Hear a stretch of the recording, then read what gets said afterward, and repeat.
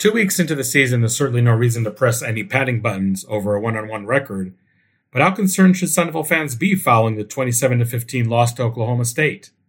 Much like the season opener, it was a tale of two halves where we saw solid performance in the first half go south in the last two quarters, especially on offense.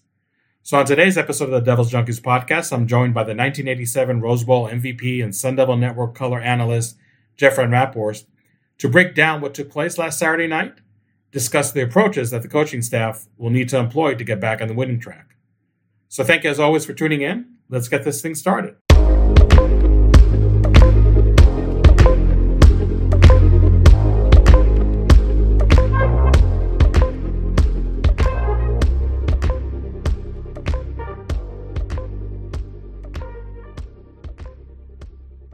Welcome to the Devil's Junkies podcast. I'm your host and devilsdigest.com publisher, Hod Rubino. And joining us now is the 1987 Rose Bowl MVP, former Arizona State quarterback, and the Sun Devil Network color analyst, Raaphorst. Jeff, thank you so much for joining the podcast. And let's dive right into it. Kenny Dillingham said in his post-game press conference that he needed to do a better job putting his players in the best position to be successful. What did you see during that loss to Oklahoma State, especially that whatever took place in the second half, that really resulted in offense not putting any points on the scoreboard? Well, I mean, obviously they keep drives alive. I mean, there's a lot of different things. It's keeping drives alive, number one. You know, obviously we weren't able to run the ball. I thought we were a little bit more physical in the first half. And I thought that in the second half that Oklahoma State along the front, defensive line and offensive line kind of established a little bit more superiority, and that really hurt us in the running, in the running game. And anytime you can't run the ball, I think it makes it harder to throw the ball as well. Yeah.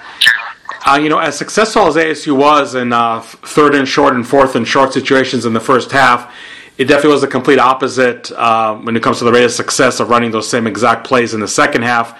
Do you feel it's just a matter of Oklahoma State just being more effective with their adjustments and being better prepared for all those direct snaps they saw in the first half? Or maybe it's just as mundane as just the physicality factor being more of an issue in the second half for ASU than it was in the first half? Yeah, I think, if you kind of look at schematically how, you're talking about the Wildcat formation in particular? Yes. Yeah, I think in that regard, they were still walking. When we went trips out to the field or two receivers and a quarterback out there, they put three bodies out there or 2.5 bodies, meaning that, they kind of matched numbers and took them out of the box. So, that should give us a chance to run. But, at the end of the day, guys still got to make blocks, get off blocks. I haven't gone back and looked at tape enough to figure out if did they change their slant pattern or, did they do something schematically to kind of take that away. But, certainly you would expect that's a well-coached football team. And it was very successful for us in the first half, and it came back out in the second half, and, and they won on those plays. Mm. But, again, a lot of it is, when it's 4th and 1 or, 4th and short, I mean, you can scheme all you want, but really what gets you a first down is you taking your opponent, knocking them off, and reestablishing a line of scrimmage backwards. Yeah. Nobody's going to pretend that Southern Utah and their defense is even close to being on the same level as Oklahoma State's. But nonetheless, the two games that were mirror images of each other in terms of the struggles that took place in the second half. Even though it's a very young season, is that worrisome that 2 weeks in a row now not being able to counter the halftime adjustments your opponent is employing? And do you feel that maybe that really, in a macro view, is the biggest problem that's facing the Sun Devils? Again, when it comes to offense, you're seeing two different teams in either half. Yeah, I don't think it's a schematic thing as much. It was interesting. I've always kind of, you think back to what kind of adjustments do teams really make at halftime? And it's not like there's some magic wand that all of a sudden, wow, okay, we've got this genius idea. They've been working on these plays all week. Mm-hmm. There was an interesting article in The Athletic talking about just halftime adjustments in general. Mm-hmm. And I think a lot of them are just, a chance for players in the locker room kind of reset, get refocused, more, I think it's on the mental side, just to take a deep breath and, okay, what is working? What can we do? What do we think we can do? But I don't think they drop a whole different strategy of, a series of plays or schemes. They may run some defense that they've only run once or twice. Okay, that's going to be our primary adjustment now in the second half to a new formation. As far as it being worrisome, I guess it's, when your N is 2 of any study, it's probably not a deep enough study. But we have 2 games and we did not play well in the second half. So that's certainly something the coaching staff will be working on. So, fair to say that it's not so much maybe the halftime adjustments being the end-all be-all, but more like the in-game adjustments that you do in the third quarter that usually are dictating games, and maybe that's something that ASU has been lacking a little the first 2 games. Yeah, I don't know if it's like, we keep going back to the question is slated towards more, is there something schematically that one coaching staff is doing in the second half that ours isn't doing or not adjusting to? And, I'm not really sure that that's the scenario. You can, I think what do we run, like 66 plays? It was a really small number of plays. I think we're averaging right now 65 plays a game. Yeah. So, you kind of break that up. You're getting 30 plays in a half.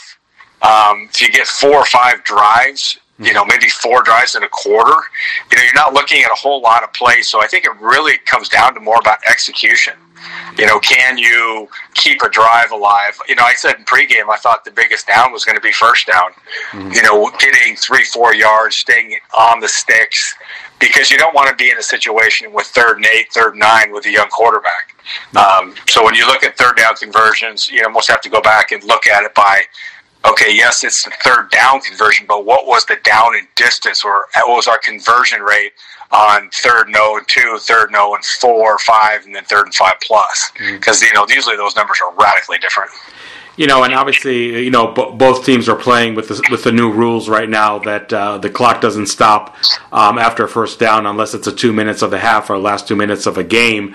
Do you think, just with Arizona State struggles, that's kind of maybe insult to injury that, like you said, they're just not getting that many opportunities, to run the ball because they're not on the field that much, and especially if, the defense isn't able to stop the opponent. Now you're giving an offense that maybe is dying to get more chances. Now they're really funding themselves with just a limited number of minutes that they can get those chances. Yeah, the second half, I'm just looking at the stats right now. We had 6 drives, and so we had those are those are so critical, especially in the first coming out of a half, right? Coming out of the half, we had a 6-play, 35-yard drive and lost it on downs, and that's where I think Kenny was obviously trying to keep a couple of those drives alive. He went for it a couple of times on 4th down and, trying to buy a series and make something happen as a coach, which, I totally get. I think everybody deals with the same set of rules, but, I think when you have fewer plays per game, then, a missed opportunity is magnified. There were plays games last year, we'd run 80 plays. Yeah. Imagine having, 20 more chances. Maybe one of those is a swing pass and, Badger takes it to the house, or, in that second half, there were some key plays either way, whether it was, a 4th down conversion that didn't go, or, a drop pass and, one-on-one coverage, or just those little things. So, I just think it's an execution thing. You got a bunch of new players, a new staff, and you're trying to figure out who's going to be, who are your playmakers and how you're going to get them the ball and who's going to step up. But, a lot of adjustments. There's no excuses. One thing I admire about Coach Dillingham is, he's not here trying to paint an excuse. He's trying to establish a culture, and he's going for it on 4th down. That certainly is going to be. Seems like that's the new school. If you watch these NFL coaches, a lot of these young guys, they're a lot more aggressive. And conversely, I think he's telling the players, hey, look, we're going to put it in your hands. You need to step up, make a big play. You can't have a false start. Drop balls, things like that. Great calls, but on the stat sheet, it just goes down as incomplete. And I think that's the challenge that college coaches are faced with today. I watching multiple games on Saturday, I was amazed at the number of drops. And not just our game, but it's in any game in general. Yeah. And, it's execution is a funny thing. I mean, one or two tip balls, a great catch, and we're singing superlatives, versus trying to dissect, how come we haven't scored the second half. So you talked about new faces, and obviously the most prominent new face is going to be starting quarterback Jaden Rashada. Earlier today in his press conference, Kenny Dillingham said that I might have 99 problems, but the quarterback is not one of them. And, obviously a quarterback is ultimately a function of the players around him, whether it's an offensive line, which, well documented, a lot of injuries are hampering the front five right now, whether it's the skilled players that weren't always stepping up as they should. You talked about drops. Obviously, Xavier Guillory, a critical drop on a third down pass. What was your take on what you saw from Jaden last Saturday, and how do you compare it to what we saw from him against Southern Utah? Again, not to belabor the point, but we're just seeing a different offense and a different quarterback, first half, second half. But what did you see in terms of his struggles against Oklahoma State that may be the same or different than they were in the season opener? Well, I thought he played a lot better. 22 to 32. On Saturday night, I thought he made some really nice throws within the pocket and didn't get really happy feet. Really had some people near him. It was congested in the pocket, and he made some nice throws. A lot of the bubble screens and a lot of throws, even some of the short stuff I thought was nice. Some of the little slip screens, that we did early. Both first half we did a lot of screens. And Central Arkansas run a lot of screens on Oklahoma State too, because that defense is designed to spill everything wide. 3-3-5 set, they're just trying to keep spilling it wide. You run those inside screens, and you're hoping that somebody overruns it wide so you can get vertical. And we tried a couple to Conyers, and we did some to Brooks.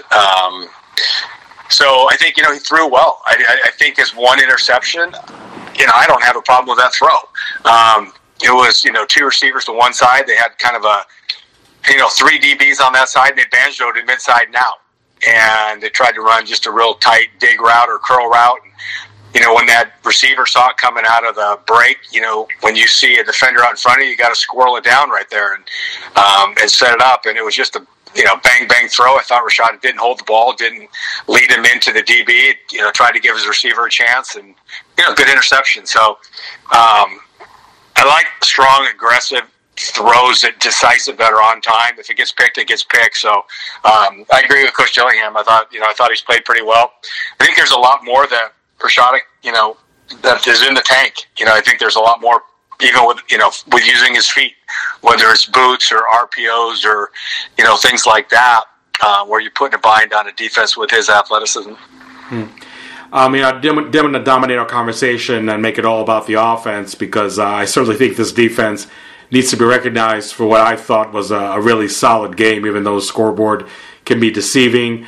I know that the bar was pretty low last year in terms of the defensive performance, but do you think it's just the elevation of talent that's a noticeable difference from 2022, or is it really just more about an effective scheme that is probably the bigger aspect of this group's improvement? I'd probably say schematically. Mm-hmm. You look around that team, and if you went, player by player, I don't know if it's radically different. Linebackers are really good last year, and having Nesta Jade on the inside gave you a nice big body there. Mm-hmm. You still had BJ Green on the edge. So, you'd probably give a linebacker advantage, to last year's group. D linemen, there were some pretty good players there last year. So, I don't know. I think Coach Ward's done a good job. Guys know where they're going. They're not giving up big plays. They're contesting balls. He's asking a lot of them. He's moving around, trying to make some things happen. I think, Romney, when you look at him, is having a good season, but I think he's a little bit light. I think he'll get bigger and bigger as his career goes on. The safeties really played well, I thought, last week. They really stepped up. They're asked to make a lot of tackles, mm-hmm. and they certainly did that. And I think the safety, Shamari was number one tackler last week, if I remember right. Yeah. And so, Shamari Simmons, Chris Edmonds do a great job. Ro Torrance has done a nice job. We got three corners, Ed Woods, Demetrius Ford, and Ro Torrance. I think all of the guys have played well. Travion Brown, I thought, played well, played physical inside linebacker. And, I think it's where in the second half, from a defensive scheme, just from a defensive outcome perspective, Oklahoma State was able to get the ball running. They didn't have any yards rushing in the first half, and they ended the game with 114 or 120, something like that.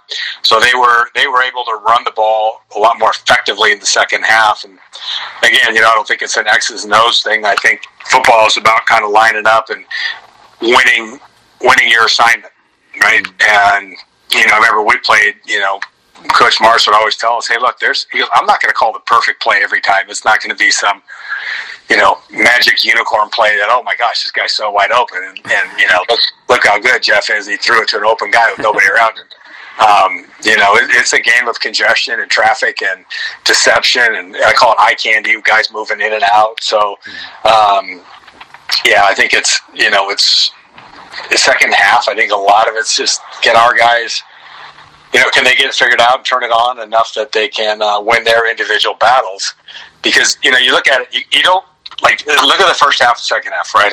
Yeah. First half, you say, wow, what a great defensive performance. Mm-hmm. And, man, those coaches are great. And then the second half, oh my gosh, we gave up, 100-something yards. Oh, those coaches are awful. Well, they didn't get dumb at halftime. It's not like they went in and had 12 ounces of dumbness, So, it's everybody's kind of in on it, but you can have a bad defensive call, but if everybody executes well, plays within the scheme of it, you're still going to be okay because, everybody's tied together on a string and moving and, it's not the other world. You can rally and make a tackle. So I think field position was a big thing last week. I thought the defense did a great job of overcoming field position.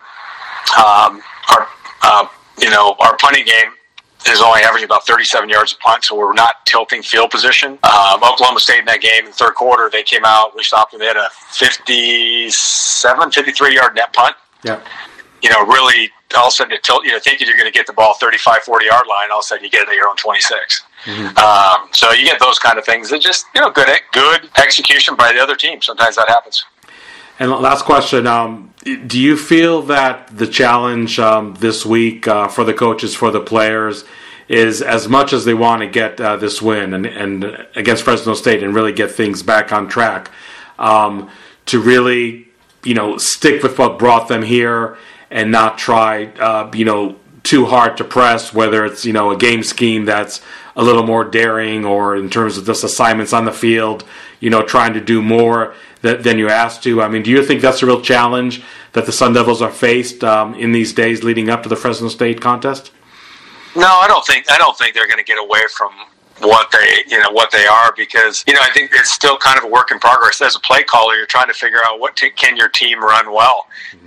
You got to take a look at start with your blocking schemes. And in general, take a look, we've had some injuries along the front line, so you're going to say, okay, what can our guys block well? What is their defensive scheme? How are we going to respond to that? This is a huge game. This is not going to be an easy game. And, Bram Walden just played his first full game because Asai Glass did not play, and the Bullies out, with that ankle injury. And Ihana Shore did a nice job of stepping up. But, if you're a coaching staff, you're not trying to change too much. You're trying to get some of these guys ready and get them repped and make sure that they know it. Sometimes running fewer plays more efficiently is better than a wide plethora of plays. Mm-hmm. It looks good on the dry board, but somebody can't execute it or doesn't execute it. It's not in their wheelhouse. I think they're still looking for how they're going to get. They need some chunk plays. Badger certainly gives them to you, and he's also a great decoy. Gilroy's done a nice job. Stovall has done a nice job making some plays, but yeah, it's don't underestimate Fresno State. Jeff Tedford's a coach. He was at Cal for a long time. Very, very good football team. Always well coached. They're going to be coming in here, and we're not going to have an advantage of. Wow, they're going to get. They're not. It's a matter of they're not used to the heat. Well, Fresno, California gets pretty hot. Yeah. And it's a big game for them. So I'm looking forward to seeing what happens. I kind of look I think Coach Gillenham's approaching it right. Is, you know what, we're just going to approach it. Is still Bruce Snyder, right? One at a time, whether it's one game or one play, one practice. I think the biggest thing is whatever you do on the football field, are you competing mentally, physically, emotionally? You know, are you ready to take care of yourself? Are you ready to hydrate? You're ready to get your sleep 2-3 nights before? You know, all of those things factor into it. Yeah. Well, Jeff, thank you so much for your time. Really do appreciate it. And Sun Devil fans, do yourself a favor, whether you're at home watching the game on TV or just in the stadium, popping in your AirPods in. Make sure that you listen to Jeff Raaphorst and Tim Healy, obviously the voice of the Sun Devils, on ESPN 620 this Saturday of the 7:30 p.m. kickoff against Fresno State. Jeff, thank you so much for your insight as always, and we'll see you Saturday night. Thank you, and just put out a plug for people to buy tickets, and let's restore Sun Devil Stadium back to what it was. Let's get loud and proud. And that will do it for this episode of the Devil's Junkies podcast. Thank you again to my guest, Jeff Raaphorst from the Sun Devil Network. Big game this week against Fresno State, a game that maybe in some ways could define the direction this season is going to go in. We're going to be there all week during practices, getting you the comments of ASU coaches and players. We'll have various preview pieces on our website throughout the week. So if you're aren't already subscribed, make sure that you join us at the Devil's Huddle as a premium subscriber and sign up at devilsdigest.com. We also have an extensive analysis piece of what our takeaways were from that Oklahoma State game and how it can affect not only this week against Fresno State, but really the rest of the year. So thank you again for tuning in, and we'll talk to you next week.